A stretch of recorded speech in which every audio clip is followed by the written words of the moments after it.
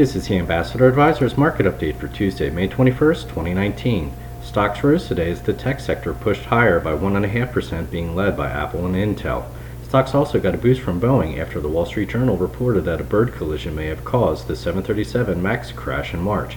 The Dow was up 197 points, the Nasdaq rose by 83 points, and the S&P 500 was higher by 24 points.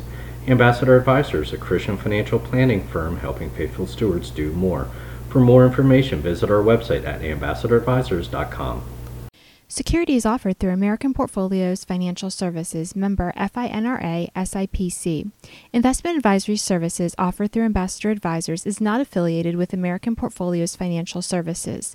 Information in this illustration has been obtained from sources believed to be reliable and are subject to change without notification. The information presented is provided for informational purposes only and not to be construed as a recommendation or solicitation.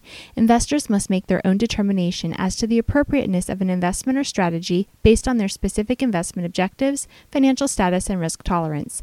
Past performance is not an indication of future results. Investments involve risk and the possible loss of principal. Any opinions expressed in this forum are not the opinions or views of American Portfolios Financial Services. Opinions expressed are those of the guests only.